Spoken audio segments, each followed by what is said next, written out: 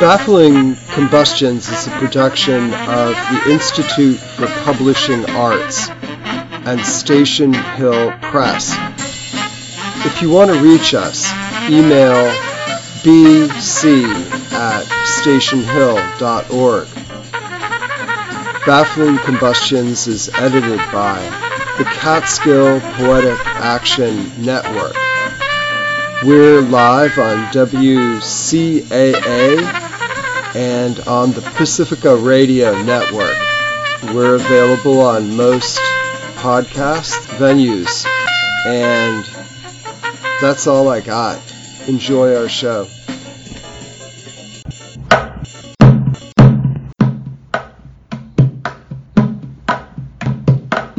Welcome to another edition of Baffling Combustions with Andrew McCarran, Sam Truitt, and Sparrow as they plumb the mundane and cosmic strange.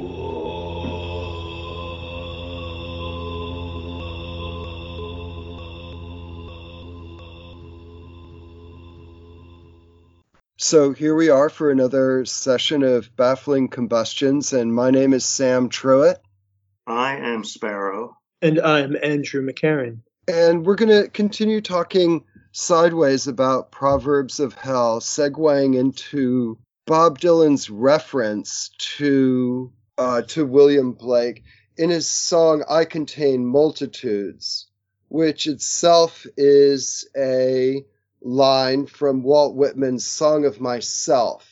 So this is a slightly kind of complicated structure pointing towards something, which in part is Andrew and I having gone to Dylan's concert in which he sang this song in Portchester on Tuesday night. That is the 23rd of November, 2021.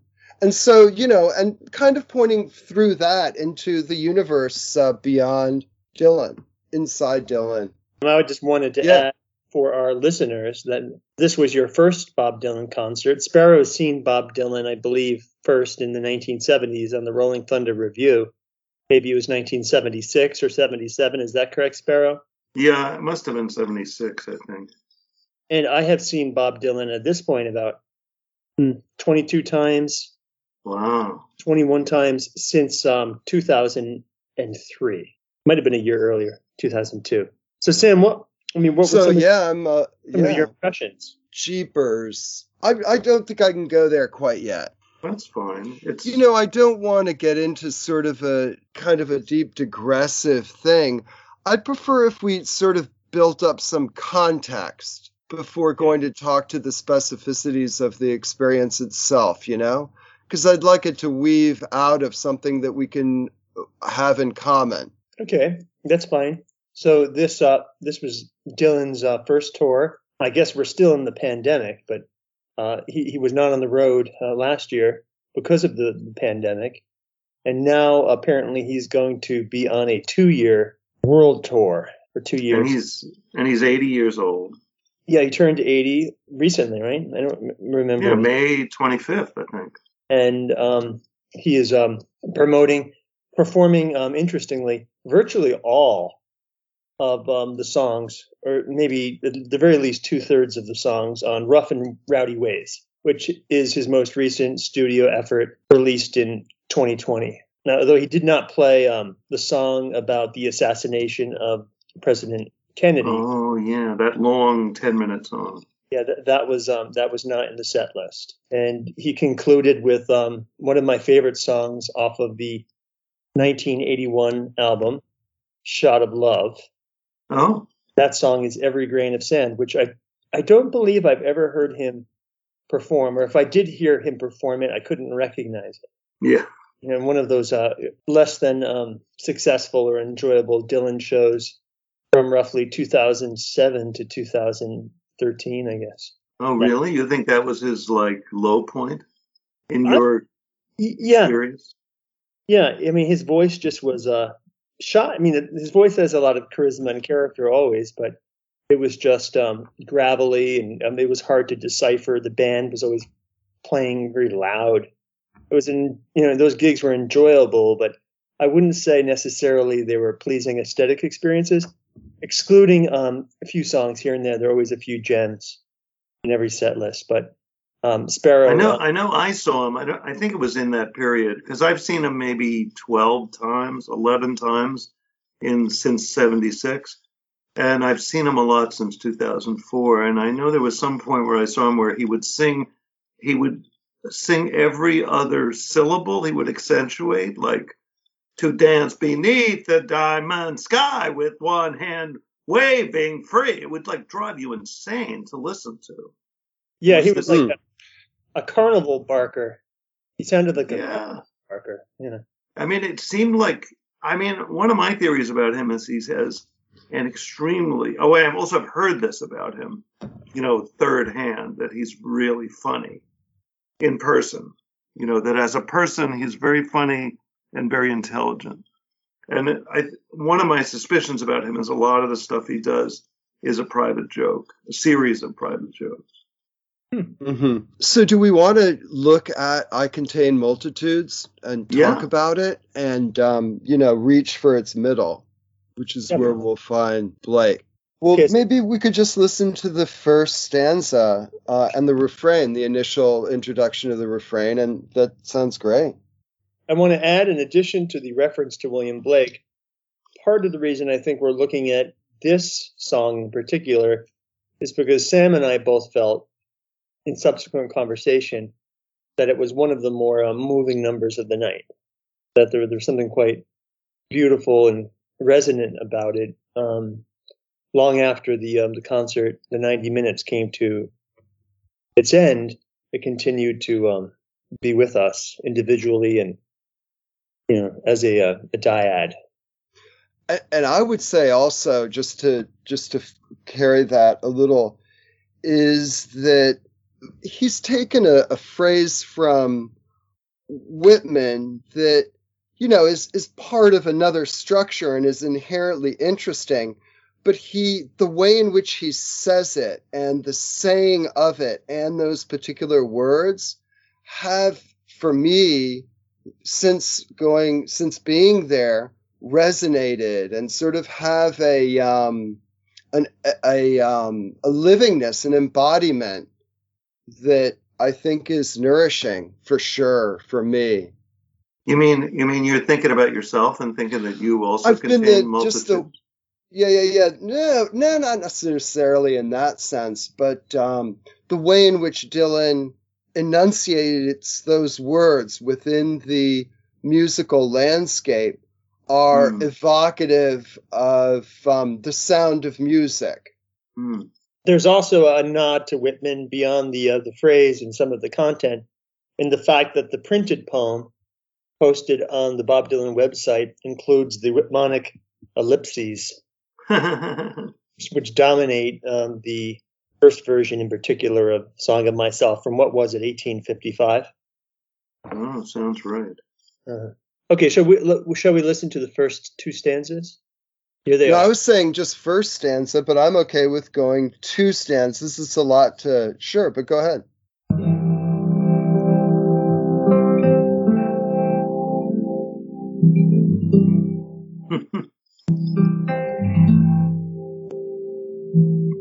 Today and tomorrow, and yesterday too, the flowers are dying like all things do. Follow me close, I'm going to Berlin, I'll lose my mind if you don't come with me. I fuss with my hair and I fight blood feuds. I can't take multitudes. Got a telltale heart like Mr. Poe. Got skeletons in the walls of people you know. I'll drink to the truth and the things we say. I'll drink to the man that shares your bed. I paint landscapes and I paint dudes.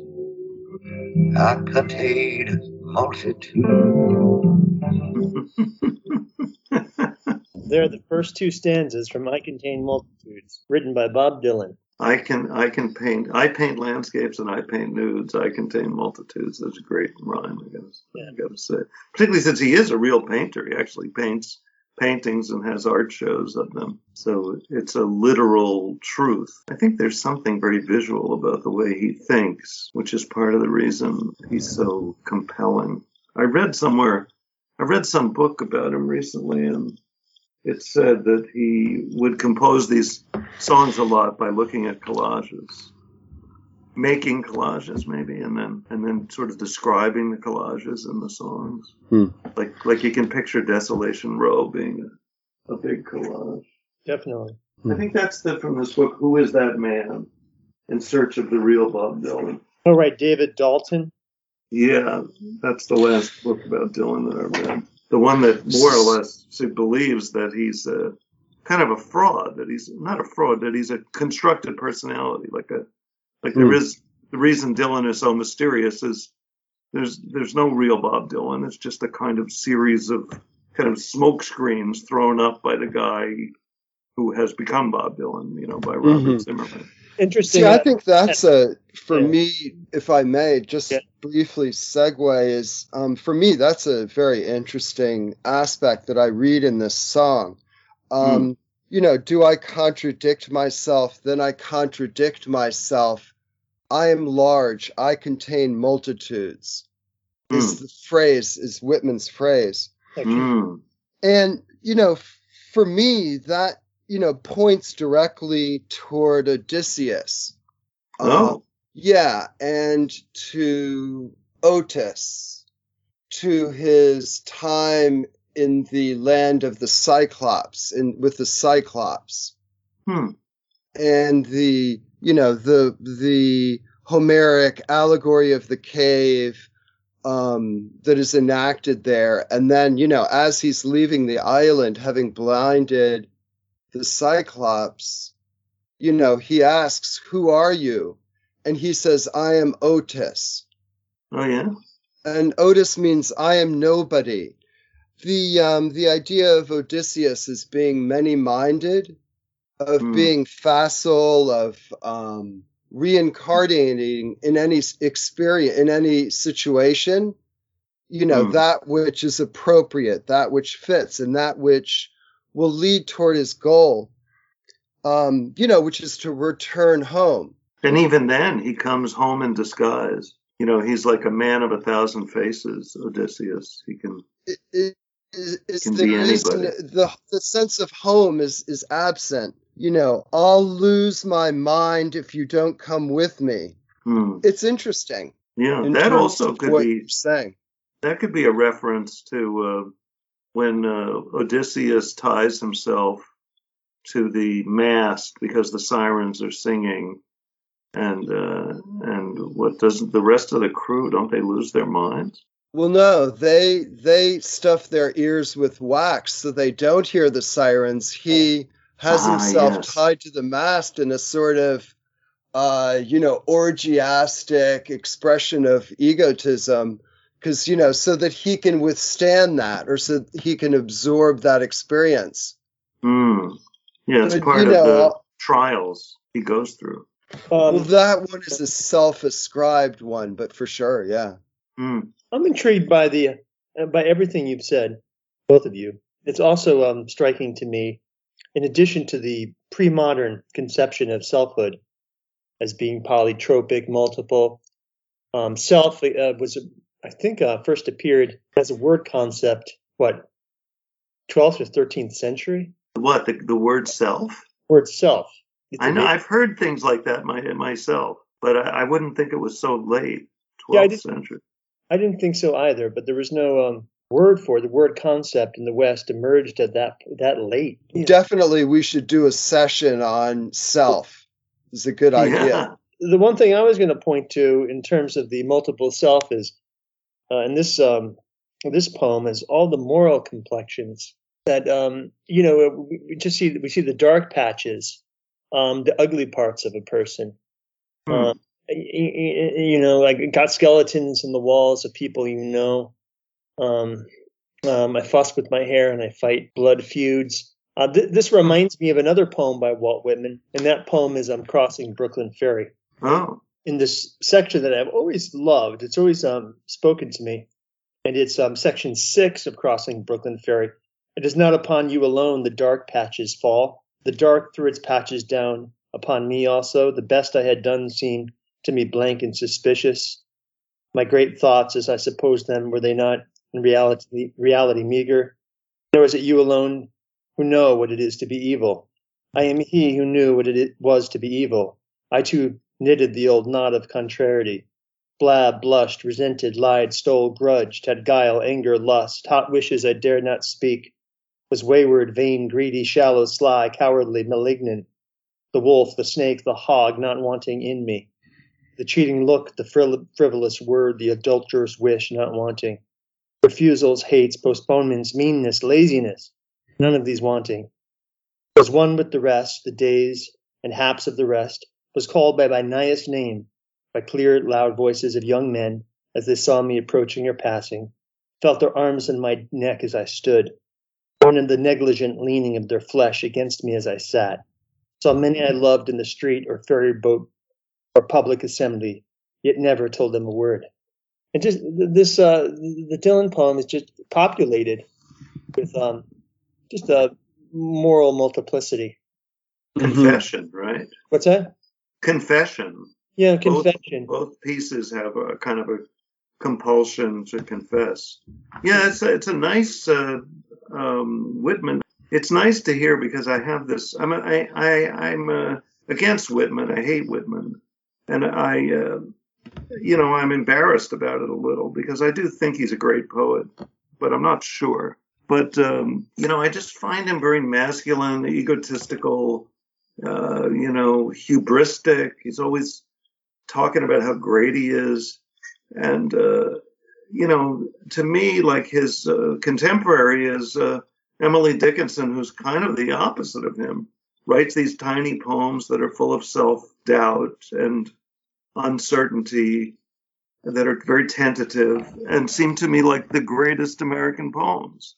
And then this blowhard Whitman gets all the attention because he's a guy and, he's got a big beard and he's full of certainty about himself. And do you feel that within Dylan's body of work, there's a paucity of representation of fragile, reclusive women who write poetry? I think that Dylan's relationship to women is a little problematic. I think it's amazing he's never been kind of called on it, It's the virgin or the vamp. It's really one or the other, right? With him. Yeah, the goddess or the whore. There's that line from the song on Tempest. I think it's Scarlet Town. Play it for my flat-chested junkie whore. Whore? Yeah, just a lot of very strong language. But I think a lot of women relate to Dylan, and because Dylan essentially is talking about himself, and he's being pretty honest and vulnerable, or seems to be, unless the whole thing is a construct like that guy Dalton is saying. But even if it is a construct, it's a construct of vulnerability and of clarity about oneself. And I think a lot of women relate to it because the self he's describing is not particularly masculine. It's male and female, I think. That's kind of what he's saying. Isn't that what this song is about? I Contain Multitudes? Well, the one thing I'd like to say is that as somebody coming to Bob Dylan from a position that's closer to naive than sort of, I just haven't really paid that much close attention to Dylan. It seems like, however, for me, it's much easier to deal with, what he's done in this work as opposed to his biography. Right. And the kind of, I don't have as much information with that. And it seems like maybe in terms of art, semi-textual facet, we should just stick with what he did, like looking at that here. You mean with this song in particular? Yeah, as opposed to like talking about his biographical, speculative, whatever his life is like, that construct, that's his own, But what he's given us, I'm interested in talking about that, It's an interesting way to open a song, to say tomorrow, today and tomorrow and yesterday too, the flowers are dying like all things do. Like the beginning of the song is about everything dying. The beginning of the song is sort of the end of the song, or what you would think would be the end of the song. Yeah, I think from an Odyssean standpoint, I mean, that's certainly something to rage against. Yeah, I guess Odysseus never dies, right? The end of the poem comes and he just returns to his wife and he's happy, has a happy ending, but he never dies, I believe. We're told, he's told by Tiresias in Book 11 of the Odyssey that there will be a further journey, right? We talked about this at some point. Kazansaki's A Modern Odyssey. Yeah, exactly. And also sends him to Antarctica. Cavafy wrote a poem about his journey. And also Lord Alfred Tennyson concludes Ulysses. But I would say, that his journey ends in all of us. His journey ends in all of us. But I think you could also speculate that his journey ends in Bob Dylan and in this song. Right. Mm-hmm. If it ends or it continues, maybe it'd be a better word. Mm-hmm. I don't know. For sure. I mean, this song is, I think, a sort of farewell. I mean, that's part of what this album is about, I believe, is Dylan is 79, I guess, when he puts it out. How many more records is he going to put out? He hasn't put out a record of original songs for a number of years. And so it is a kind of a farewell. It seems to me that, when he says, I'll lose my mind if you don't come with me, one way to read it is he's speaking to his audience. And he's saying, one of the reasons I'm touring constantly, to bring up a little biographical truth about him, is that I need you guys. I need you to keep me sane, to support me in some ways. I mean, I don't, the you is always hard to tell what it is in a Dylan song or any song, but I think part of it is all of us. Definitely. And I think when when he writes of, I fight blood feuds, and then he rhymes that, I contain multitudes. I think that he speaks for all of us, as a species and as the sort of turn that we've taken toward corporate nation state, idiot, dance, who knows how things are going to go in the next 10 years, 20 years. And my thesis about how Dylan is both male and female could be, I mean, this is like politically incorrect, but I'm going to say it anyway since I started to. That the whole line is, I fuss with my hair and I fight blood feuds. In other words, I do something that's traditionally female and something that's traditionally male. Good eye. Yeah. I'm both. And I think there is in Dylan, a lot of androgyny. It's part of the reason Todd Haynes, have you ever seen that film, I'm Not There? Oh, yeah, great film. Really striking film. And he casts Cate Blanchett as a young Bob Dylan. As the quintessential electric Bob Dylan, like Bob Dylan's sort of at his height. I thought she nailed that. No pun intended. I mean, I didn't realize it was a woman. Like, I don't pay attention to anything. Like, till after the movie, my friend who I saw the movie with said, wow, Cate Blanchett was amazing. And suddenly it hit me. Oh, my God, that was a woman. Nice. What does this mean? I'm going to Bali Nali. Follow me close. I'm going to Bali Nali. I think it's an Irish poem. Yeah, I think it's a poem that may have been the basis of one of the child ballads. Oh. It has an Irish source. Are those child ballads typically tragic? Many of them are, sure. Yeah, because it's sort of, the whole thing sort of begins with kind of an air of tragedy. And the music is so sentimental and kind of, lulling. You sort of don't notice that the whole first verse is kind of, breaks your heart. Flowers are dying. I lose my mind. I fight blood feuds. There's a lot of kind of misery and evil in the first, just already. And then from there, he just goes straight to Edgar Allan Poe. But then, I think that might be part of Dylan's sense of humor, is to have this like utterly like kind of muzak in the background that kind of makes you not disguises the kind of whatever grimness of the lyrics. Mm-hmm. It's a town in Northern Ireland. The Irish poet Antoine Ó Rifteri, who died in 1835, had a poem titled Mer Ní Éitheann, the last from Ballynallee. Wow, yeah. This is what Dylan is sort of famous for, particularly in this century, is stealing lyrics and ideas from like obscure poets. And there was one book that was my favorite record actually of this century is the one that came out on September 11th. Love and Theft. Yeah, Love and Theft came out on September 11th. Love and Theft, and then also Tempest came out maybe 11 years later on September 11th as well. Oh, wow. Yeah. Yeah, but Love and Theft is all kind of ripped off of Diary of a Yakuza. That's right. So yeah. And then there was another record that was all taken from this guy who's the poet laureate of the Confederacy. What was this? Was it Henry Tilson? Yeah, that sounds right. Yeah, Henry Tilson. So good place to keep going, you guys. Let's get the next two stanzas. Is that more or less right? To the second articulation of the refrain, "I contain multitudes." Okay. Red Cadillac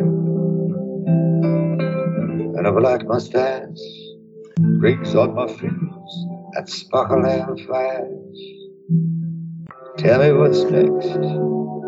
What shall we do? Half my soul, baby, belongs to you. Well, I cannot frolic with all the undoes. I contain a multitude. I'm just like Anne Frank, like Indiana Jones, and them British bad boys, the Rolling Stones. I go right to the edge. I go right to the end. I go right where all things lost are made good again. I sing the songs of experience like William Blake.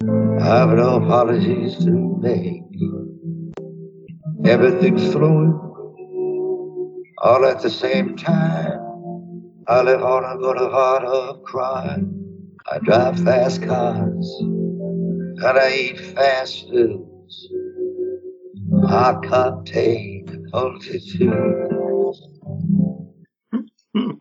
In terms of gender, there you have it, right? What do you mean? I'm just like Anne Frank, like Indiana. Yeah, that's a very weird line. Yeah. I'm just like Anne Frank, like Indiana Jones. I mean, strange bedfellows in a single line. My goodness.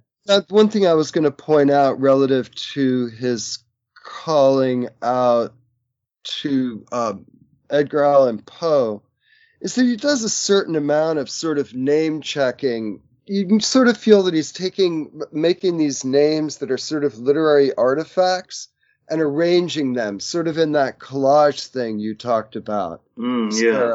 So I'm just like Anne Frank. In other words, that asymmetrical, like, well, is Bob Dylan like Anne Frank really? Or, is that multitudinousness? He's just trying to say, I come through all those wires out there that you guys feel connected to. Like Indiana Jones, I'm not sure Bob Dylan necessarily has watched Steven Spielberg's movies. He's probably seen them, but he probably doesn't have a visceral connection with him. Beyond that sort of, I think, Odyssean evocation, contained in the refrain, "I contain multitudes," Indiana Jones, and, the Rolling Stones, and people who, I don't know, are on some kind of journey. Oh. Well, everyone is on some kind of journey, I suppose. Everybody, yeah, but a real like on the road experience. Well, Anne Frank didn't travel much, at least in the period of time that she's famous for. While she's in the diary, she's in one spot. Yeah, never leaves the room. Although in the same way as Dickinson, she contained universes, multitudes, an infinite sensitivity to the vibrations of what is. And also she was on the journey, come to think of it, of adolescence, of, sexual maturity. She was kind of going from being a child to being a woman in that book. So you could argue that that's a kind of journey. I mean, Edgar Allan Poe, he would say that the perfect poem is the chronicling of the death of a virgin girl. He said that. A virgin woman, yeah. Like Annabelle Lee? Yeah, I guess, yeah. Annabelle Lee. Yeah. Like the cousin he married, didn't she die of tuberculosis or something? Yeah, she died. Was it consumption? It may have been. I think so. She was like 15 or something when he married her. Virginia something. I want to say, was it Virginia Lee that he turned into? Sounds right. And didn't they live in the Bronx together in that house in Fordham Road? I think so. Yeah, I mean, the one thing I would point out is, relative to Anne Frank, the way in which William Blake comes in, and which I feel sort of like he's just putting a piece of the collage in. I sing songs of experience like William Blake. Well, William Blake also wrote the Songs of Innocence. And I thought of that too, yeah. Right. And lots of other things too, like the Proverbs of Hell. Just to correct myself, her name was Virginia Clem. Well, how do you spell that last name? Virginia Clem is spelled Clemm. Okay. Virginia Eliza Clem was the cousin and wife. And she died of tuberculosis? She died young. Yes, correct. She contracted tuberculosis, growing worse for 5 years until she died of the disease at the age of 24 in the family's cottage in the Fordham area of the Bronx. You were right. Oh, okay. Yeah. Because I've been to that cottage. It's like, bizarrely, like, across from Alexander's on Fordham Road, if I remember correctly, kind of close to where I grew up. But in terms of the William Blake reference, I'm intrigued by the second line of that verse, that stanza. So I sing the songs of experience like William Blake. I have no apologies to make. And that to me is evocative of the Proverbs of Hell. Oh, and how do you mean? Well, they contain material that we might feel we have to be shy about or apologize for in terms of our natural instincts and proclivities. And the thing that resonates with me about the Proverbs as a human document is just the range. To use some Jungian vocabulary, those Proverbs are full of the shadow self. All which we are and all which we pretend we're not are present in the Proverbs. Not that he references the Proverbs here, but it is a Blakean insight into the human person, and one that prefigures the work of Sigmund Freud. Mm-hmm. Definitely the Proverbs point toward the construction of a human being that is not ridden by guilt. Yeah. Denial, silence, repression. Mm-hmm. And look at the third line of this stanza, very much in line with this emerging reading. Everything's flowing all at the same time. Oh yeah. That's a home run. Yeah, that line, the third line, all the multitude. It points toward the real crux of the Heraclitean, like Lucretius, where we started. Yeah. I mean, everything's flowing all at the same time, which is actually, a really good translation of what Heraclitus is pointing toward. Mm-hmm. And maybe Buddha, or it made me think of Taoism, really, because the whole idea of going with the flow is really, to me, more like Lao Tzu, Yeah, that's one thing I did want to say is that as I talked to Andrew about this, I did approach going to the Dylan concert in a similar way in which I would approach going to see a divine master, like a religious, like somebody or some realized like incarnation, Yeah. And also positioned myself, which Andrew assessed, acquiesced to, in a way in which I would be able to see him and, would have sort of some visual connection. Mm-hmm. Yeah. So I did feel like I wanted to arrive at that line, actually. Everything's flowing all at the same time. And I felt in some ways through my projection, more than anything else, but who cares? That Dylan, as he was singing and everything that I brought to that event, he did for me crystallize as sort of the Aleph, referencing the Borges short story. Okay. That kind of like, because he was, we were maybe 30 yards, 20 yards away, not very far, about 60 feet. Yeah, we were close. Yeah. But he was still kind of small, and it's a bit dark that he was kind of small. And it was like that little chink in the wall in which there's a light. And if you look at that light, all of the events of the universe are present for your, like some kind of portal. To a multitude of experiences, which I felt, I felt that Bob Dylan does contain multitudes. I think that his life is a record of that. Sure. Mm-hmm. Yeah. Literally. Or 35 records of that. Aleph, I think you pronounce it Aleph. But it's funny that, to me, I would say this, I'd go so far as to say this is funny, to say everything's flowing all at the same time. And then the rhyming line is, I live on the boulevard of crime. So it's like, he's not going to let you get off with some new age pablum. He's not going to be too reassuring. He's going to reassure you, and then he's going to unreassure you. And then the next line is, I drive fast cars and I eat fast foods. So he's gone from William Blake to McDonald's in one verse. He's not gonna, it's not, that's the thing. In this book, I'm writing about how much I hate the Beatles. I just feel like the Beatles are infinitely reassuring. From She Loves You to Across the Universe, like they never wrote a line that wasn't reassuring. Sparrow, my friend who's a Shakespearean, his name is Saul Isaacson. That's the reason that he doesn't like Walt Whitman. Oh, really? That he finds him too reassuring. Yeah, he finds that Whitman has no sense of tragedy. There are two different Whitmans. There's the pre-Civil War Whitman. There's the Whitman of Song of Myself. Right. And then there's the post-Civil War Whitman. It's another register.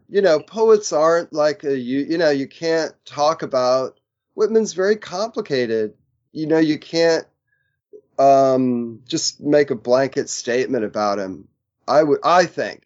Yeah. I agree. Well, I mean, what I was trying to say is what I loved that piece that Andrew read a little while ago is because it contradicts all my narrow-minded generalizations about Whitman. Sparrow, I like the two lines that you just chuckled over that conclude the stanza you're just looking at. Because it's three things that my mother, pretty much to this day, warns me against. Living in a dangerous neighborhood, being safe in automobiles, and staying away from fast food. He's doing all of those things as part of his multitudinous self. He's kind of and in the previous verse, I go right to the edge. I go right to the end. So he's kind of identifying himself. And then before that, he says, I rollick and I frolic with all the young dudes. We've got to point out, I feel, that the word rollick does not exist. Rollicking is an adjective, but I don't think rollick is a verb. Oh, so good point. That's like a funny, I think it's another one of his little inside jokes. Unless, I mean, I guess I have to say this. I mean, I feel like it's maybe throwing whatever cold water on Andrew, but when I heard this album, I listened to a couple of the songs on YouTube, and I thought, Dylan did not write this. Like he hired somebody to write this, and it just doesn't sound like Dylan to me. And then there was a headline in The Onion that said something like Dylan fires 134 of his writers. Like after I had this thought, it's a joke. Yeah. But I mean, I'm not sure that Dylan. I mean, reading it now, it does seem more like it's Dylan. But I mean, and who's to say what is Bob Dylan? If maybe all of his songs were written. When he first became famous, like the minute he became famous, Time magazine published an article saying that he stole "Blowing in the Wind" from this teacher in New Jersey. So he was like from the beginning accused of plagiarism. And I don't know if it really matters if he writes these things. Yeah. Well, Larry Charles, who directed or co-directed the movie Masked and Anonymous, which Dylan starred in addition to producing and directing. It was released in 2003. A real and incredible cast. Jeff Bridges, John Goodman, Penelope Cruz, Luke Wilson, Jessica Lange is in it. I like it. I've seen it a few times. But Larry Charles said that Dylan's method of songwriting, very much what you were describing earlier, Sparrow, in terms of the collage method, that he had a box of just lines that he'd jot down or that he'd hear and that struck him in this box, these lines, and he would just kind of draw out lines more or less at random and piece together his songs like that. Maybe not every line, but many of the lines. And I guess it's surrealistic. I think Andre Breton in the Surrealist Manifesto recommends doing similar, this collage technique. I had a friend who was the assistant to Ashbery, John Ashbery, and he said that about Ashbery. As I recall, he said that Ashbery had a bowl. I picture in my mind a silver bowl with these lines that I think that he typed out on a typewriter and then cut out, and he would pull them out at random or in some method. Eugene Ritchie or no? Eugene Ritchie, yes, right. I know Eugene Ritchie. In terms of Ashbery, tennis court oath, exemplary within that system. The one thing I would say, though, is that Dylan is nevertheless composing them in that he's arranging them. He has lines, and they're floating around in a box and in his head. But he's the one who makes these decisions, right? Even if somebody else writes them, he's the one that brings them. The guy brings it to Dylan and says, "No, this is no good," So he's making that decision. Right. So he is, the imprimatur of what he's done. He's made these. He's not doing it through random operations and things like that. Is all I was saying. And also they rhyme. So it could be that he pulls out of the box. Got a telltale heart like Mr. Poe, and then he's got to think of another line to go with that. I mean, maybe he keeps them arranged, by rhyme ending. Yeah, maybe. And then he goes it randomly through. I mean, that might work. I mean, they feel a little bit like that. I mean, but it's the rhyme scheme does remind me a little bit of Poe. When one of us was bringing up before Poe's poetry, even though Dylan's not talking about Poe's poetry, but there is some similarity, I think, to the rhyme schemes of Poe. Because his poems kind of obsessively rhyme, it seems to me. Well, should we hear it a little more? Yeah, for sure, yeah. Yeah, the rhyming couplet. It's a powerful engine. Okay. Yeah, that's true. It is couplets. Red blue jeans, all the pretty maids and all of your queens. all the old queens from all my past lives. I carry 4 pistols and 2 large knives. I'm a man of contradictions. I'm a man of many moods. I contain multitudes. You greedy old wolf, I show you my heart, but not all of it, only the hateful parts. I'll sell you down the river, I put a price on your head. What more can I tell you? I sleep with life and death in the same bed. Get lost, madam, get up off my knee. Keep your mouth away from me. I'll keep the path open, the path in my mind. There's no love left behind. I play Beethoven sonatas, Chopin's prelude. I contain multitudes. And that's it. That's the song. What are red blue jeans? I guess there's really no answer to that. I guess blue jeans means what I called as a kid dungarees. Like red, what do people call them? Levi's? Yeah, It's a good look. Yeah, but kind of a showy look. All the pretty maids and all the old queens. The old queens, I wonder, I think of like old drag queens. I mean, that's what comes to my mind. Although I suppose, Queen Jane approximately, it sounds a little bit like he's writing about or thinking about all the characters and all his old songs and, kind of thinking about his whole life. He's just a guy who's written hundreds of songs with thousands of characters and back, at himself and thinking like, wow, I really did it. Then there's that somewhat menacing line, the fourth line. I carry 4 pistols and 2 large knives. Yeah. And it reminds me, some guy I knew ran a gun store on Route 28, like near Woodstock, and he sold Dylan a gun. And then my friend Gerd Stern, he had some crazy story about being at a party with Dylan, where Dylan is like takes out a gun and he's sort of threatening to shoot people, sort of jokingly. I mean, it's kind of like literal. I think Dylan may actually carry 4 pistols and 2 large knives. Probably doesn't. Nobody carries 4 pistols. That's kind of a, what's the word? Cartoonish image, right? Well, the one thing I would say is that it, points toward your insightful reading, Andrew, of, that passage from Whitman. Especially since the figure of the wolf is present in what I read. Oh, yeah. And the way Whitman mentions all these animals, very much like the Blake Proverbs that we're reading. Oh, right. We had that. Right. It's the first animal in the epic catalog of animals mentioned in section 6 of Crossing Brooklyn Ferry. The wolf, the snake, the hog, not wanting in me, the cheating look, the frivolous word, the adulterous wish, not wanting.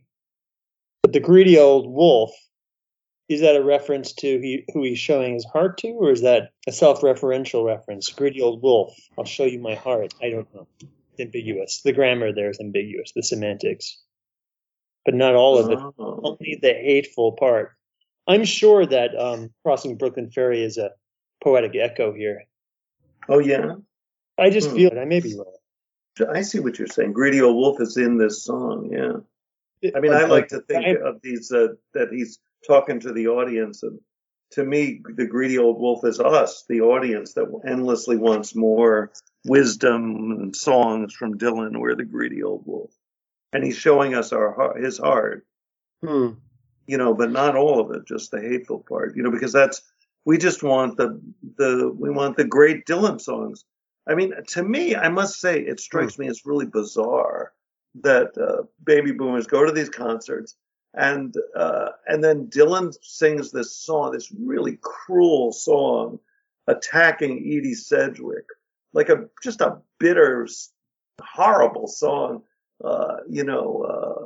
Like a Rolling Stone, and everybody gleefully sings along. I'm so delighted to hear this great classic, And it's like, I'll show you my heart, but not all of it, only the hateful part. And that, to me, that's the great songs of Dylan are his hateful song. Like Positively 4th Street. Yeah, I mean, that's not such a classic, but Just Like a Woman, I think, is a really cruel song. Also probably for Edie Sedgwick. That ballad in Plain D. Oh, yeah. Which is about Susie Rotolo's sister, which is full of vitriol. You know what? I'm struck by another Whitmonic echo. I'll Sell You Down the River, which is, I think, an unambiguous reference to slavery. Yeah. And the fact that the Whitmonic voice, according to this one scholar of Whitman, I wish I could remember his name. He wrote this book on Whitman's journals, and he located the moment when the Whitmonic I emerged in the journals. And it was a moment when Whitman wrote, I am the poet of the slave, and I am the poet of the slave master. I think it's in Song of Myself somewhere. I am the poet of the slave, and I am the poet of the slave master. Whitman thought of himself as the uber democratic poet who was going to reach every heart and mind and transform the consciousness of the nation through Song of Myself. I'll Sell You Down the River. I'll Put a Price on Your Head. What more can I tell you? I sleep with life and death in the same bed. And I would also point out that in terms of composition, if we want to look at it that way, it does resolve what we may have identified as the central sort of, something in the poem that is the problem, the Odyssean part. And that had to do with the flowers are dying like all things do, the dying. And then, the resolution, I sleep with life and death in the same bed, pointing towards sort of like a non-dual state. And then he writes further on, which comes back to I'll lose my mind if you don't come with me, which I want to get back to. I'll have the path open, the path in my mind. That sense of the many-minded, which is connected with that multitudinousness. I would also, though, like to point out in another lasso toward what Andrew pointed toward in Crossing Brooklyn Ferry, which is the river Styx, which is the river of death, and the crossing that is all that's implicit in Whitman's song. This sense of for Dylan, an Odyssean journey worth taking, is crossing that river. Yeah, I mean, I think he's thinking about death. That seems to me pretty clear. I would say, to the extent that you can say anything for certain about a work of songwriting, it seems like that's what it's about. But of course, he is sleeping with life and death in the same. I mean, I've just been hanging out with my 102-year-old dad, who is he's kind of on this kind of knife edge between life and death. And I mean, he's not dying, but I mean, he's so old that death is kind of a continual presence in a way for him. And life is a very strong presence. And, when you're 80 years old writing songs, you're kind of at that point where you're getting close to death. How many more years are you going to be writing songs, even if you do live another 25 years? Well, you're certainly not guaranteed anything after that point, right? Yeah. And Dylan, smoked for years. He didn't lead a terribly healthy life, so he doesn't know how long he has left. Interesting how he shoos the madam away in that final stage. I know, yeah, that is so strange, I sleep with life, as if I sleep with life and death in the same bed brings him to the thought of beds, which brings him to the thought of sex, which brings him to the thought of I'm sick of sex, But that also is an echo to the start and kind of resolution, the part where he says, if you don't come with me, usually you say that to somebody that you want to court or, spend time with, in a romantic way, right? I know, it's pretty contradictory to say, I'll lose my mind if you don't come with me, and then get lost, madam, get off my knee. Mm-hmm. I mean, unless maybe they're two separate people. It's very unclear. I guess it's a little bit, it's like he says, I'll keep the path open. I think he's a little bit saying, I don't want to get tied down to any one person. I want to keep the path open. I want to go my own way, the way my mind leads me. I'll keep the path open, the path in my mind. It could also refer to I contain multitudes. In other words, there's a part of me that wants one thing, and there's a part that wants that which is opposite. And both of them I can contain. Do I contradict myself? Then I contradict myself. I am large. I contain multitudes. Well, I mean, it's a very easy way to write a song, to have the what's the word, refrain, I contain multitudes, because anything you put in counts as multitudinous. You're not going for consistency. No. I think this line, I play Beethoven's sonatas, Chopin's preludes, I think is really funny. I don't know why. I guess maybe because I play can mean two different things. I mean, I put them on the record player or CD player, or I actually perform them. And the thought of Dylan like sitting down and playing a Chopin nocturne strikes me as really funny. I don't know why. Struck by this, none of the three of us is musicologists, but just out of curiosity, probably be too much on the nose, but Beethoven's sonatas and Chopin's preludes, were these later works? Oh, by both of them? It would be interesting. Right. I wish I'd read that book on late style by Edward Said.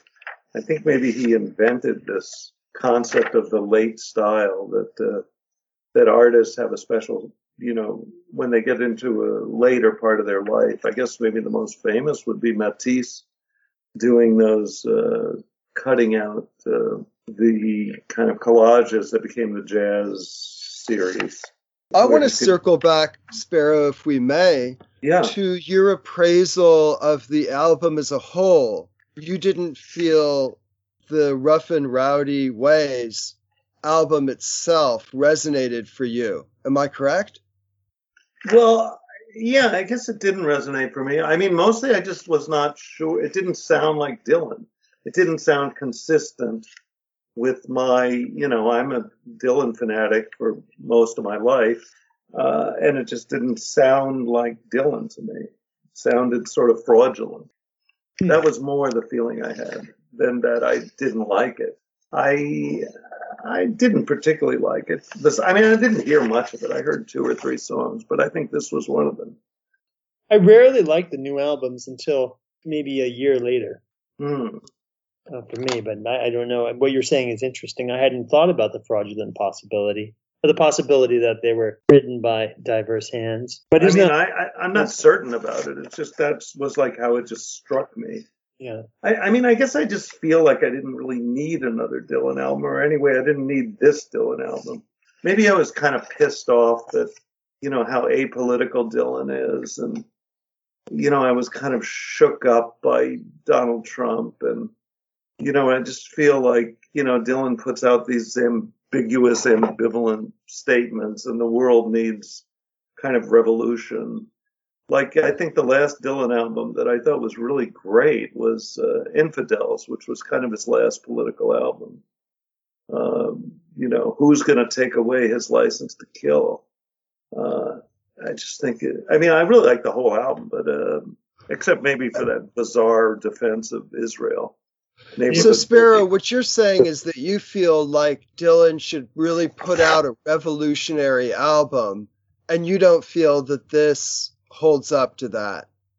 Yeah, revolutionary or like spiritually uplifting. Like, it just feels like he's kind of putzing around to me in this record. Interesting. He's just fooling around.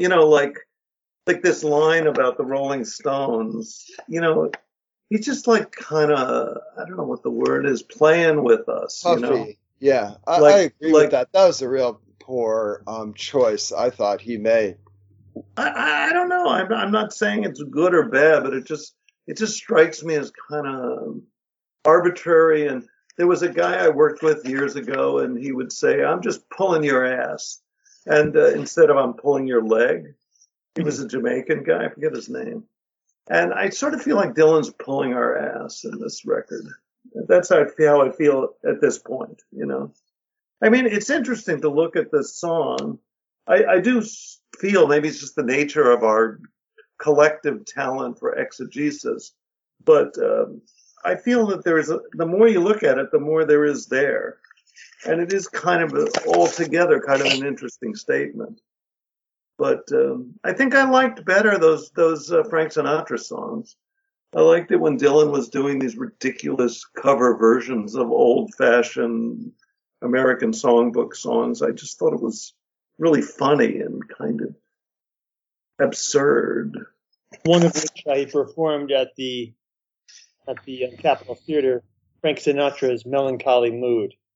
Really? Because he hasn't been doing them lately, I think. He did that one Frank Sinatra cover. How was it? I thought the whole thing was great, and I want to say, Sparrow, I'm intrigued by everything that you just said.